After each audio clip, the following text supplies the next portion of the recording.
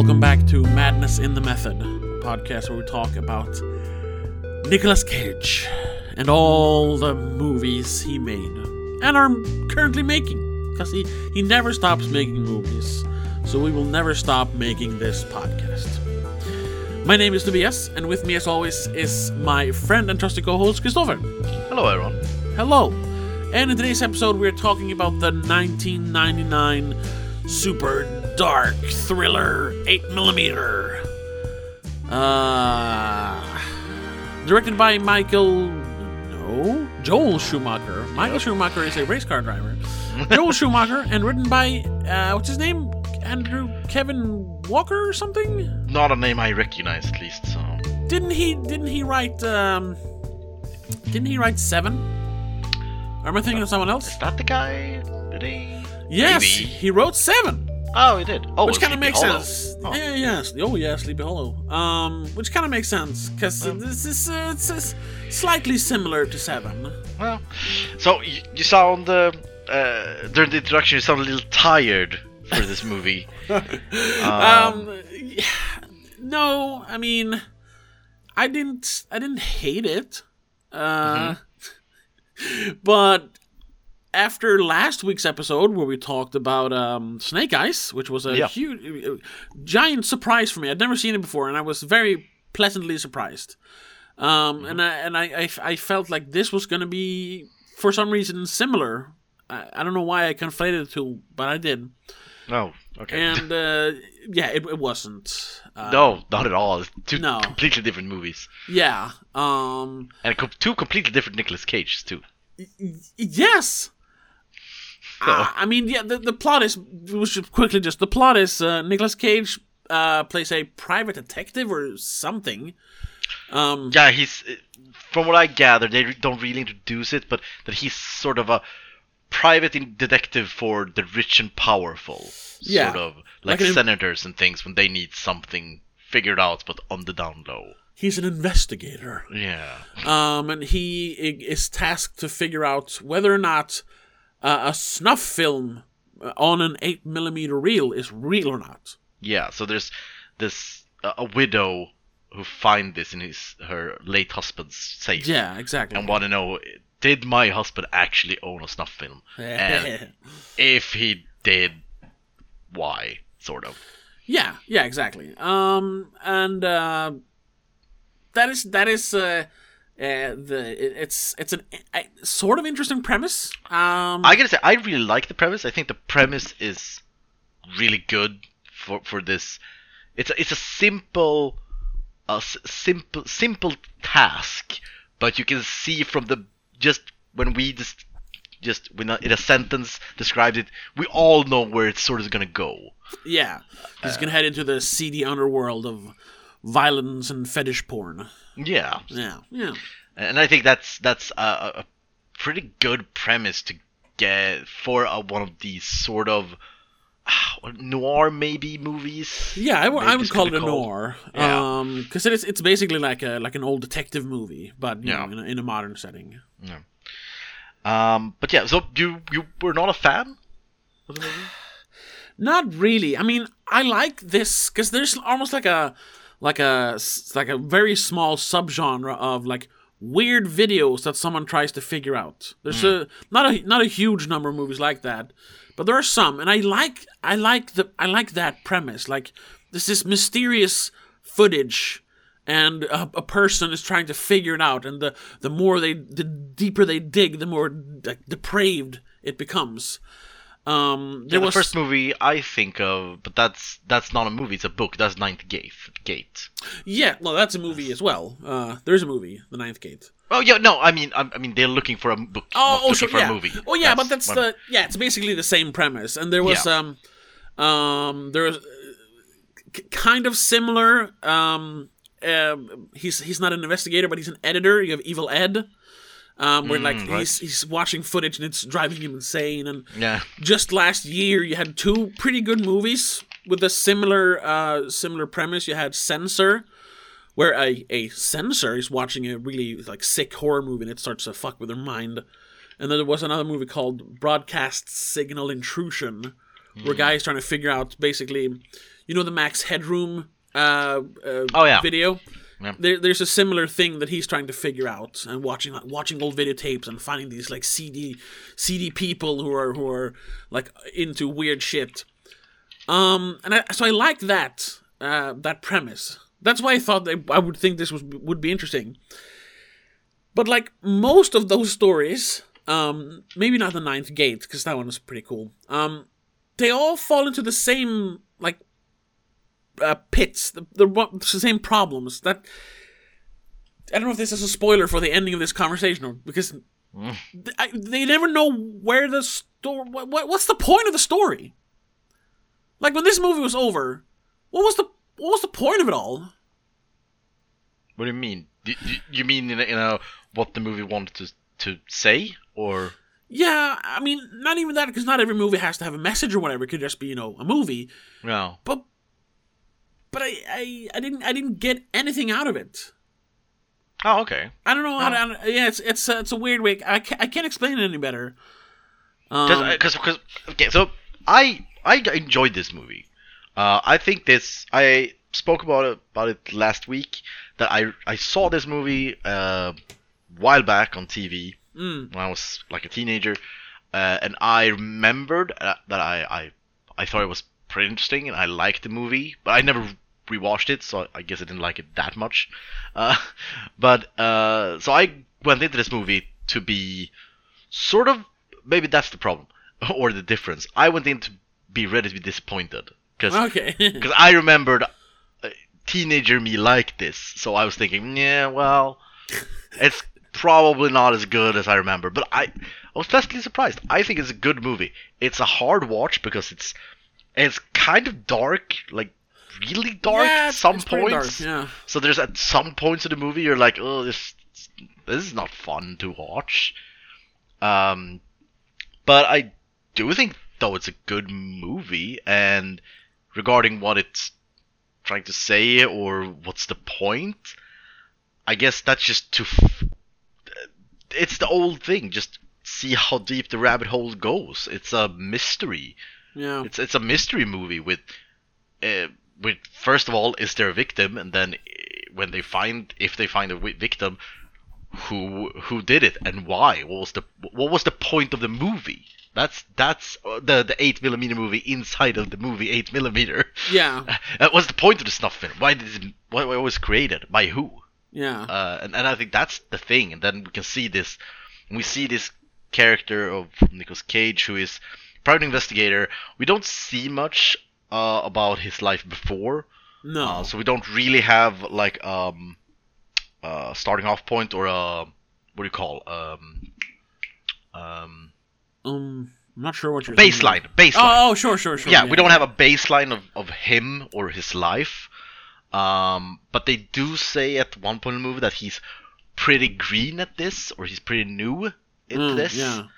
And I think that's, if we go from that point of view, that he is sort of this hotshot investigator who hasn't really done that much except just know the right people. To see him go down this rabbit hole to see how dark the world can really be, and you see him sort of change and sort of. They say that at one point in the movie, the devil quote. Oh yeah. When you look at the devil, the devil don't change. The devil changes you. Yeah, and sort of that thing, and you see that at the end of the movie when he sort of breaks down, crying when he gets home to his wife because he can't handle what he's been through. Yeah, that was. I get the point of that. It's pretty, obviously like a horrific moment, but it was Nicolas Cage just saying, "Save me, save me." It was it got kind of silly, but I get the point of that scene. Yeah, definitely. So I mean, I don't really see your issue with what was the point of the movie. I don't know. Because at the same, if we're gonna compare this as you did with Snake Eyes, what's the point of that movie? I mean, it's. But that movie was exciting. There was. I agree. There wasn't a point. If that's no, sure. What we're looking for. Yeah, I don't know. I'm always, like I said, when I watch movies like this, I'm always like disappointed in the end because this is like, oh, so you found out people like kinky stuff and sometimes go too far. Okay, I mean, I don't know.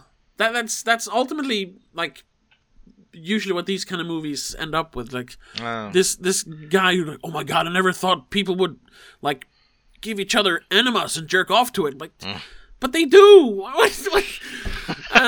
Sure, and then they add the whole snuff aspect to it, and that's kind of rough. But I mean, so I don't know. guess to put words in your mouth, Yeah. it's the lack of anything else. You need a point.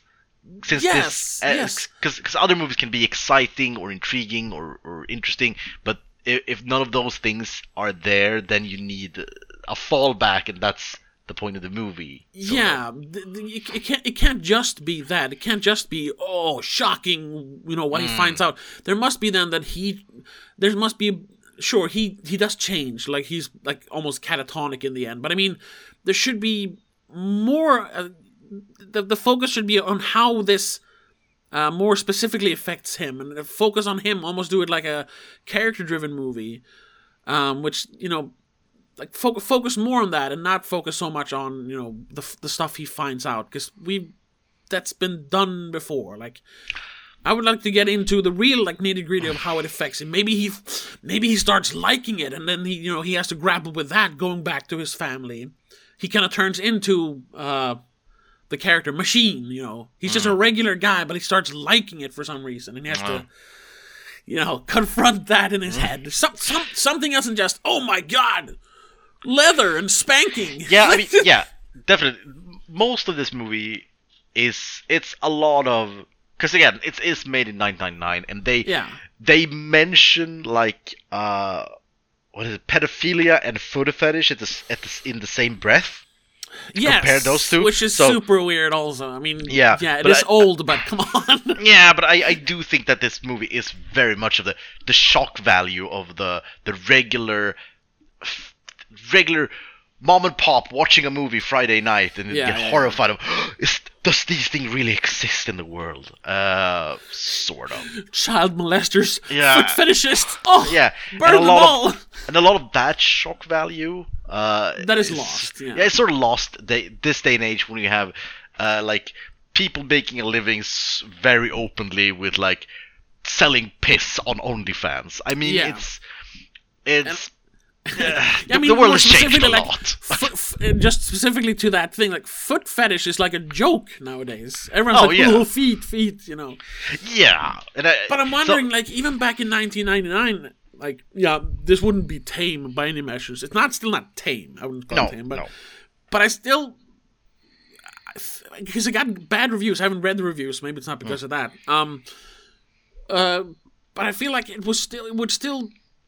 something would still be missing from the movie in 1999, because you can't just have, shocking things, I did read, and maybe that's what you want. The writer of this movie has disowned it. Yes, I read that. Because his version was much darker. Yeah, because they lighten it up, and they lighten it up. Yeah, I haven't read anything about it, but I guess maybe they removed some of what you're asking for in Nicolas Cage's character, that he's changed and broken in a more real sense. Yeah, that's what I'm guessing. Because if you look at this movie and say, "Oh yeah, this is the lighter version," is like, okay, where the fuck did they? How? And then the only thing I can think of is the corruption of the main character. That's the only thing I can think of that really make this darker. With maybe like he can't even go back to his family at the end because he's so broken or into the world. And then they're so kind maybe of, and they're kind of hinting at that. Maybe, I don't know. This is just because I watched it today, so I haven't had a lot of time to think about it. But they are the scenes after they kill everyone, after they kill Peter Stormare and Joaquin Phoenix, and he calls his family and says, "Oh, go to the place where we celebrated 4th of July." Yeah. When he meets his wife there, played by Catherine Keener, who is enormously underappreciated in this movie. She's barely in it. She's such a great actress. She has nothing to do, as usual. She mentions like, "Oh my God, what has happened to you?" Obviously, he's he has wounds in his face from being beaten. But other than that, she makes it sound like he's become a different person, almost like, oh, if this continues, we're gonna leave you. It's like, Yeah. it's almost like there was something else in there, like that there's been more of a gradual change over the movie, because it feels very, very, very abrupt to just like, oh, you haven't called me for 2 days, I am leaving you. I don't know. So maybe there was something there, you know. Yeah, it makes sense because there are a lot of the scenes with his family. I think that's the biggest one, but there's a lot of those where it seems like there's a big jump in reactions without really no reason in the movie. There's another one when they're like talking at some point. No, I think he forgets to call her. And then when he calls her back, she's super frantic about it. And it's like, why? It's been 1 day. It's weird. So yeah, that could be remnants from the earlier script where he was corrupted. But that's all very, very much speculation. Yes, of course. I would love, if there's a version out there, I would love to find and read the original script just to see how dark it was. Yeah. But you liked it more than me. What was it you liked about it more specifically? Well, first of all, I liked that it sort of put the detective work and investigation in a very non-glamorous light.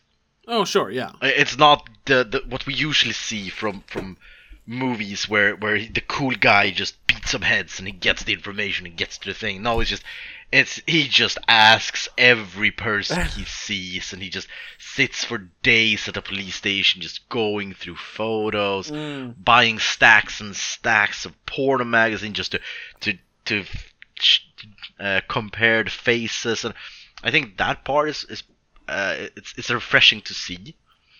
Sure, like real detective work. Yeah, I also like there's well, for me at least, I think there was a lot of emotional impact at parts of the movie, like the mother of the daughter. Scenes where with her was great. Yes, you really felt the pain of a parent losing a child, sort of. Yeah, and juxtaposing that with James Gandolfini at the end, like, she was just another piece of pussy from the streets. Yeah. Nobody cares about her. Like, obviously, people did care about her. Like, that's the thing, that they usually highlight the two sides of a person getting murdered like that. Yeah, and I think I like that. Most of those things are very interesting. I think Joaquin Phoenix is a great character. I really love him in this movie. I just wished he was in it more. Yes. He was very underutilized. It was one of those, I was like thinking like, oh, they should make a sequel where Tom Wells and Max California like solve crimes, and then they killed him. Right. Yeah. So yeah, I think there's a lot of good stuff, and as I said before, the premise is great. I think it's a very great way to get into it. I wouldn't say the movie looks great, but it looks good for what it is. It's very dark and very suspenseful at times, and very nitty-gritty without being lame. Yeah, and I gotta say, it's made in '99. It's obviously filmed on film. And I don't know, like, I haven't mentioned it before, but something about it stuck out this time. Like, I really enjoyed the grainy look of the, like, 35mm, which I think they filmed on. It just looked, it looked so nice. And when he walks, every room walks into so dark because, it doesn't pick up light the way digital film does. I don't know why I noticed in this movie. Maybe because there were so many dark scenes. I don't know. Yeah, I really enjoyed that. I enjoyed the look of film. Like the first introduction of the movie, of the character, like the first 10 minutes of the movie, where he sort of doesn't really do anything. He gets paid for his last job, goes home to his family, have a little talk with the wife and things, and it's so fucking dark and ominous. Everything just what the fuck, and you feel right from the beginning. You feel that this movie is gonna be dark, not just in the visuals, but in the subject matter too. Oh yeah, definitely. So I think there's a lot of those things that I think is really interesting. Yeah. The acting is fine. Yeah, it's no one is it's great, fine. but no one is No. really bad. I think Joaquin Phoenix is the only one who stands out, but he always stands out in everything he does. Yes, he is. So- He's a fucking master. So Yeah. he's never been bad ever. Yeah, I think Nicolas Cage is fine. He's a little, he's a little. I don't know, not relaxed, but he's not. He didn't go full force. No, he does work. It works out because of the end when he sort of explodes Yeah. in the sort of revenge part of the movie. And I think that he does that good, going from like a very docile, quote unquote, normal person to this crazy rage cage guy. It makes sense. He does it in a very natural progression to go Yeah. to get to that stage. It's not like in other movies where he just explodes from nowhere. Yes. So, I mean, he does a good job, but it doesn't stand out. No, exactly. It's just to go back to it's no Snake Eyes. Goddamn, he was just living it up in that movie. But gotta say though, he is. He's probably better than the original pick for the character. What was it, Bruce Willis? No, Russell Crowe. Oh, Russell Crowe, right? Bruce Willis. He said no to the movie or turned it down. Right. Both Bruce Willis and Mark Wahlberg turned it down. Oh yeah, Mark Wahlberg was supposed to play Max California. Yeah. I mean, Oh, that would have been terrible. Yeah, Russell Crowe in that part and Mark Wahlberg in that. Oh, goddamn, that would be a disaster. Hey man, you're buying a lot of Pornomax. What's up? Yeah, it would have been weird. I'm just thinking Mark Wahlberg in that haircut too. Yeah, it wouldn't have worked at all. No. Yeah, because I think Russell Crowe, maybe not as much this time. I'm trying to remember how he looked at that time. This is like 2 years before Gladiators. I mean, Yeah. So his because he has always seemed like a sort of a buff, brawny guy. yes, more physical. Yeah, definitely. Yeah, I'm thinking of his character in Nice Guys, sort of. Oh yeah. Because it feels if he would have played in this movie, he would have played sort of that same character, sort of. Yeah, and that wouldn't have worked. No. Not as well as Nicolas Cage does. Yeah, so Nicolas Cage, he's not. You can't replace him with anyone. No, but he is replaceable. Yeah. Just thinking, like, imagine like Kevin Bacon could do this. Yeah, true. Maybe I'm just pulling it out of my ass, but I was gonna say Gary Sinise, but just because we're talking about Snake Eyes. I mean, he could probably do it, but no, I don't think he no, could he's do not. this. And we talked about this. He's not a leading man. Yeah, probably not. No. But someone more, for lack of a better word, plain could do it. Yeah. Who doesn't stick out like physically or like with like Arnold Schwarzenegger couldn't do it with the accent and the way he looks and whatever. It wouldn't work. Yeah. I would have liked to see this because from the beginning this was supposed to be a Fincher movie, Oh yeah. and I would have loved to see that because I think Fincher could have made this movie great, Yeah. and he would have not toned it down. No. Yeah. That's like I'm feeling like they kind of wanted to replicate the success of Seven. Yeah. Especially since it was from the same writer. Because it has a Seven vibe. Yeah. But that movie's much better. Definitely. That's not even an argument discussion. That's a movie that has a point. You know? Yeah. So even though it's not as it is kind of depraved, that movie as well, but in a different way. Yeah. You know what? 8mm is just a worse 7. Basically. Yeah, I guess you could say it like that. I mean, maybe that's not fair, but I mean, no, I don't think it's fair, but it's not completely wrong. But like most nitty gritty thrillers are a worst 7. So That's true. That that is the top of the mountain when it comes to gritty detective noir movies. Yeah, it's just so damn good. So I think it's a pretty good movie. Since it is on Netflix, I would recommend people see it. If it was on Netflix, I would not. Yeah, it's not a movie like, oh, you should really look it up. Like, no. It's like if you think it sounds like if you want to see a nitty gritty thriller with some very dark subject matter at times, and you already seen 7, I'd say watch this one. I can't come up with any other movie that's better than this. That's like between this and 7, if we're like that. No, I would have to agree. Because like I said, even other movies with a similar style to this that I do like, they're not. Well, I guess they're technically I like them more than this, but they're not like much greater. Yeah. Like I mentioned, like Censor, even a movie like it's not quite the same thing. Like Barbarian Sound Studio is a similar movie, but it has more to do with sound in movies. I am thinking of I think it's a Master of Horror episode.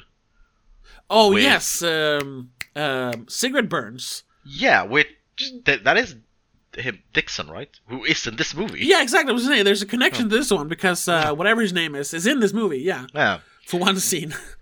His name is Dixon in Walking Dead. Yeah. Norman Reedus. That's Norman Reedus. Right. Yeah. So there's a connection there. And I guess that one, because it's the one where the movie drives people insane, right? Sigrid Burns. Yes. That one has that extra twist then that makes it stand out because it's literally like a movie of an angel having its wings ripped out. Like it's supernatural. It drives people insane. Udo Kier puts his intestines into the film projector. Like there's something. It's not just whoa child pornography. Like yeah, that's terrible, but it's a movie. I don't want to make it sound like. Oh, child porn is too tame. That's not what I'm saying. But like in a movie, there's gotta be something else. It can't just be real life stuff. I mean, it can. I'm not saying it can't. Like, there's a bunch of movies that just utilizes real life stuff. That's fine. But you need a shovel for that hole. I don't know. A movie like Sigrid Burns that just takes it one step further, and sure, it goes into the supernatural. But if that's what it takes, then do that. Yeah, because that one's great. Yeah, that one is great. I think that's the best. I think that's even for me at least. It was a while since I watched it though, but I think it's better than Ninth Gate for me, of this found media thing.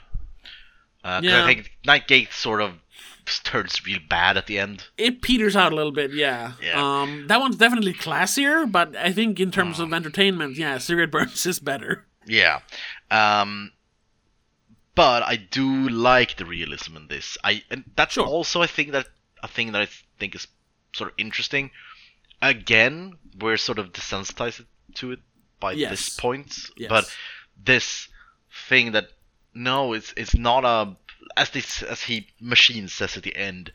No, my mother didn't molest me. My father never beat me. I had a good childhood. I just like doing this. I'm just a guy. That aspect is interesting.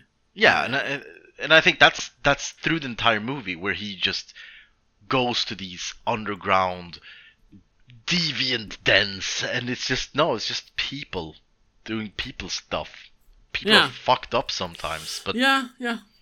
And I think that's an interesting aspect that there isn't an angel, there isn't something supernatural, just people. And sometimes people are fucking horrible. Yeah, that's true. And that's what a thriller should be, in a way, for me. I don't really like thrillers that much because of this reason. We talked about this in a lot of earlier times when horror and thriller, I'm getting pretty bored with it was just a guy. I want a cool monster. And that's the entire thriller genre. Sort of is no, there's no monsters, just guys, just people. Yeah. Um, that works. So, yeah, it's like because that works sometimes. It's really tough to really pinpoint why this doesn't work. I think because say a movie like The Strangers, where there's this horde, The Strangers, the home invasion movie, which I think we both really like. It's one of my favorite. It isn't recent now, but modern. Modern scary movies. Yeah. When they the reveal in the end, like the goal of everything, or like why they did this. I mean, Liv Tyler literally asked them, why are you doing this? And they just, because you were home. Now that's scary. I don't know, and I'm not sure what the difference is, because then it's just, oh yeah, some people are crazy and want to kill people or torture people. I don't know why that works and this didn't, but it just is that way. Because that is really scary when she says, oh, because you were home. That's really scary to me. But this, nah, not really. I don't know. Yeah. So there was a very long title for a review that I read, which I think is, is perfect for this movie. It's exactly what we're talking about. It's the title of the review is Schumacher takes what could have been a complex journey into darkness and desire and make it a poor teenage cop thriller dressed up in adult clothes. Yeah. That's literally what it is. Yeah, it's not very complex. He's just, oh, this is sick, and I'm gonna kill everyone who did this video. That's what he does. Yeah. And I agree, but I think if you just look at the movie for what it is, yes, it is very non-complex. It's very no real twists and turns. There's nothing really that you couldn't really have guessed, but I do think it's a good place to start thinking. If you keep thinking after the movie, then it becomes interesting. It's like a discussion point, sort of. Sure. You can talk about it, you can think about it, but the movie in itself is, it's fine. It's fine. But everything around it, I think, is interesting, good. Yeah. So, like I mentioned before, on the professional critic side, it got horrible reviews. All right. It has a 19 out of 100 on Metacritic. Ooh, that's very bad. That's very bad. That's like for the the like actual bad movies bad, and this isn't technically it's not a bad movie. So I haven't read it, but it has several like 0 out of 100 reviews. And let's see what they say. Okay. That seems a little low for me. I mean, I agree with low, but not that low. Yeah, and I'm wondering, because like I said, I hadn't read these before, so I'm wondering if it's just like, because back in the end of the 90s, this was really like edgy and exploitative. And we have one here. I think it's written at the time from the Washington Post, and the short one it's sickeningly violent. Okay, yeah, so he just didn't like the movie because it was gross. Yeah. Which is, I guess, is fair, but you're not really judging the movie then. What else? Here it is. Yeah, the problem people had with this movie was that it showed, foot fetish stuff. It's from Salon, almost as degrading as any unmarked video you can buy in the back alleys of Manila, and its pseudo-significance and arty pretension. It's a lot less honest. I'm heartily sorry I had to poison an entire evening with it. Okay. Christ. You should watch a Serbian film, sir. Yeah, that's what I said before. I think this was a lot more back then. Maybe too much, even. Yeah. When we watch it now, we're like, we know. It's people do this thing. Yeah. We hear it every day. People talk about it, like, on YouTube, openly. So but back then, it's like, oh my god, people can't be into this. That's disgusting. That's weird. So back then, it was too much. Today, it would be too tame. So maybe if it came out in, like, 2009? Like 10 years later? Like when I saw it the first time. Sure. That's perfect. That's like around there somewhere. 2007, 2008, somewhere around there. Yeah. Oh, and here's another one. Yeah, which is the same thing here. 0 to 10, AV Club. That 8mm fails miserably as a psychological thriller is forgivable. All right. The fact that it is nearly as creepy, sleazy, and manipulative as the pornographic films it so cluelessly and hypocritically condemns is not. Like, it's... Okay. Okay. This is just smut. It's literally... Yeah, hey, Vulture wallows in its own muck, is all it says. Like, come on. It has... What, are these just... What is it? It's kind of goody two-shoes reviewers. Yeah, basically. I mean, just... It's kind of funny. Pearl clutching all through every review. Yeah, and all the ones I read, except for the latest one, wallows in its own muck, all of them gave it a 0. That one from Vulture gave it a 10. But lo and behold, the Christian Science Monitor gave it a higher score. It gave it a 25. Okay. And it says just it doesn't say much. It just says a private eye enters a horrific world of degrading sex and bottom-feeding pornographers. That's not a review. That's a premise or the synopsis. So anyway, the Christian Science Monitor gave it a higher score though. So there's something to that, I suppose. Let's read one positive review. There's two of them. Roger Ebert. Hey, Roger Ebert. What? Bastard. He gave it 75. And says, it is a real film. Ooh. Not a slick exploitation exercise with all the trappings of depravity. But not... Huh? That's a weird sentence. Not a slick exploitation exercise with all the trappings of depravity, but none of the consequences. Oh, okay. Yeah. Sure. Well, that wasn't good. Let's read this one as well. From the SF Examiner. This is not a movie for the squeamish, by any means, but for those who like their thrillers dark and their heroes a bit more complicated and flawed than the average shoot without a blink type. So prevalent in today's movies, 8mm fills the bill. I kind of agree, but Nicolas Cage is not complicated in this movie. No. His character is not complicated. So the user reviews, there was one here, a 7 out of 10. A gut-wrenching peek at the world of S&M. I guess maybe that's not really what they're doing, but I wouldn't really put Snuff and S&M in the same category. Yeah, exactly. There's a huge gap in between, just liking, weird stuff and killing people. Yeah. But anyway, this is what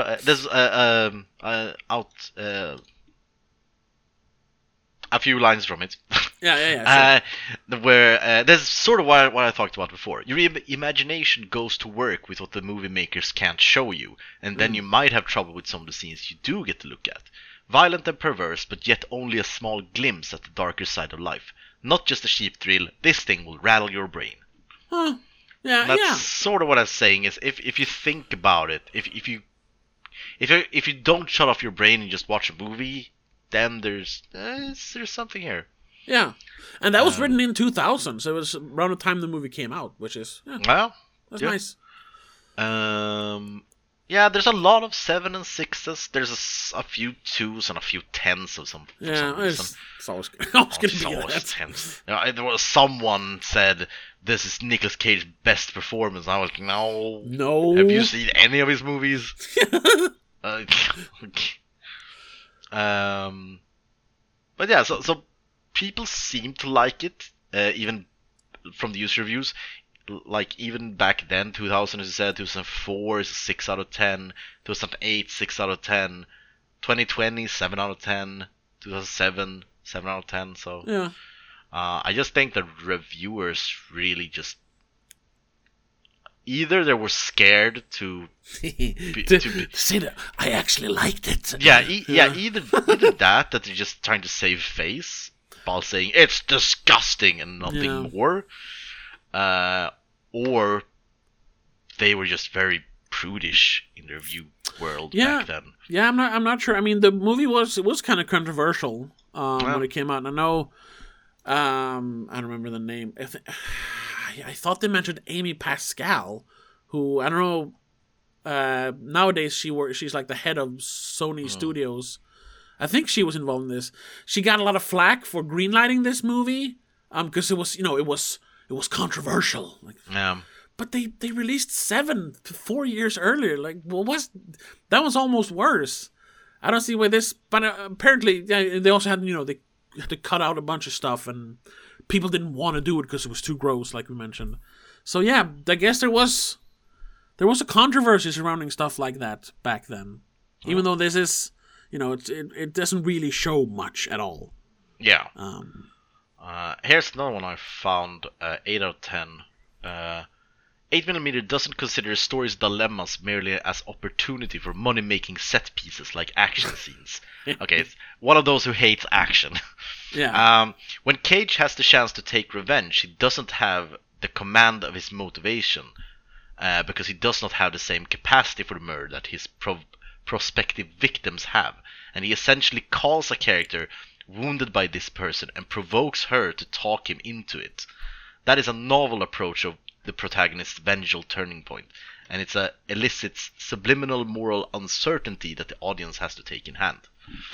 That's pretty interesting, that specific point, that it actually calls the mother just to tell me that I should kill them, sort of. Yeah, definitely.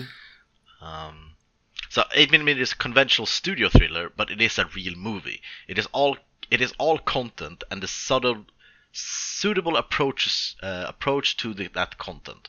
It is about human aptitude for Jesus, stop malevolence. Using so big words.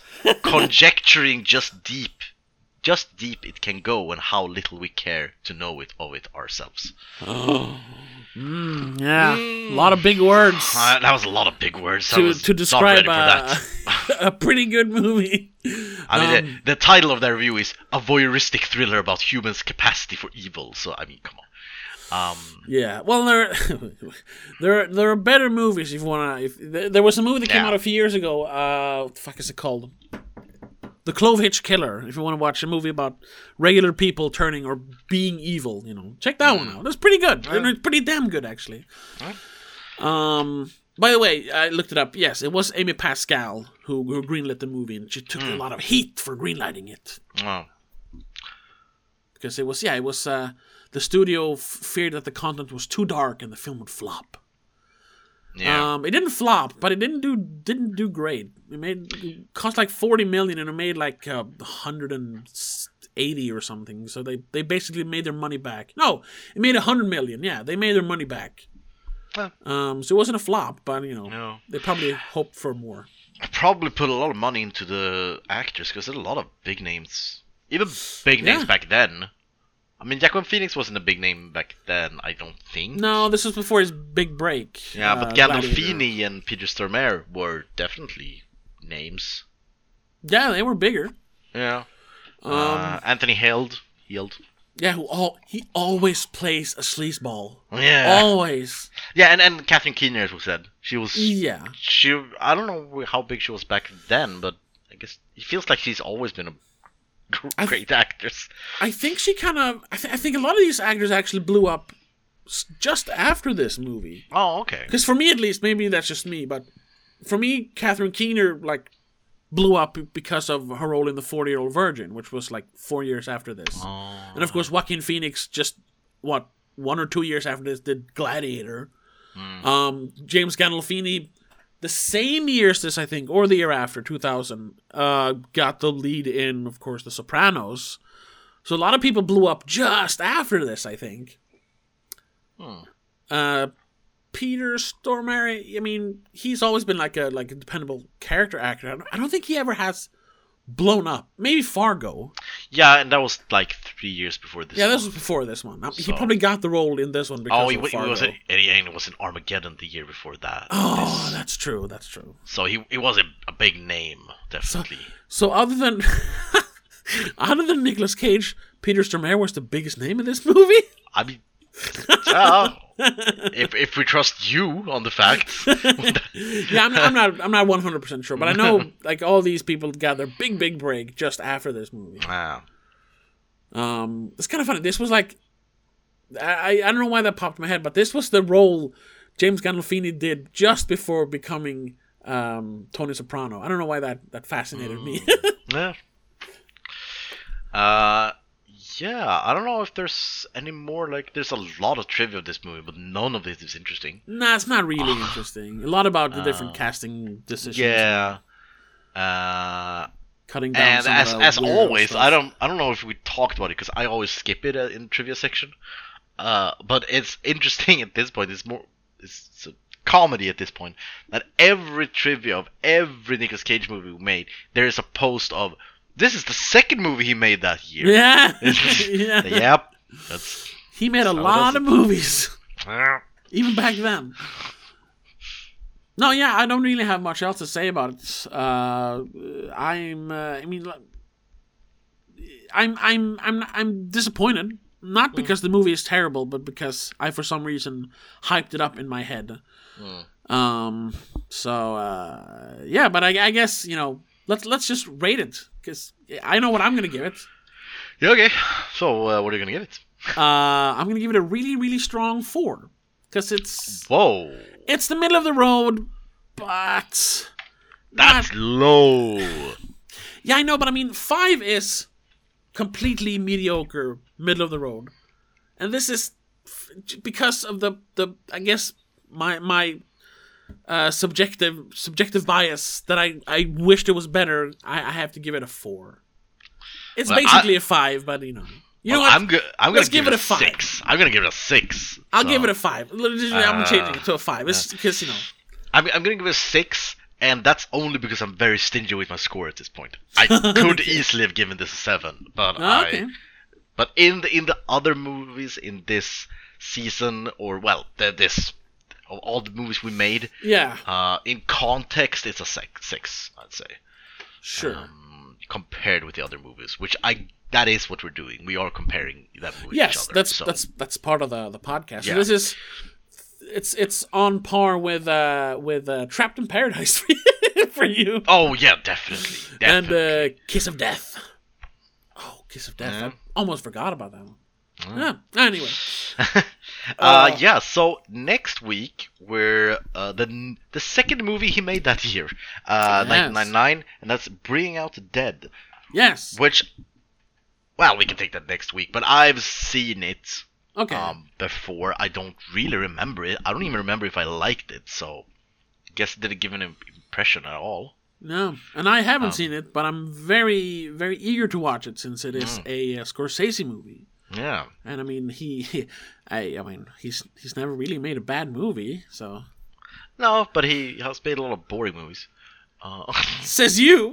Yeah, I'm not a big Scorsese fan. He's made some good quality movies, but so we'll see. We'll see. Yeah, we'll discuss that next week. Yeah. So you were right. This was a short episode. Shorter. We managed to drag it out a little bit, but whatever. But yeah. So if you want to follow along for next week, watch Bringing Out the Dead. I'm sure it's available somewhere. You can always find it on the internet, if you know what I mean. And also, if you want to listen to all these episodes way in advance, a month in advance, actually. We're recording this in the end of February, and you won't be. This won't be out in before the end of March almost. But if you want to hear it way in advance, check us out on patreon.com/don'tmakeascene, where not only will you get early access to the episode, you'll get extra episodes of my other podcast, The Spoilercast. You'll get monthly commentary tracks and exclusive videos, and you also get to, support the podcast, support independent podcasting. So for just $3 a month, you can really help us out. But other than that, we're just happy that you're listening to the show and that you tell your friends and family about the greatest podcast on the planet. And once again, thank you so much for listening, and we'll see you in the next one. But until then, have a good one. Bye-bye. Bye, everyone. Madness in the Method is part of the Please Don't Make a Scene podcast network.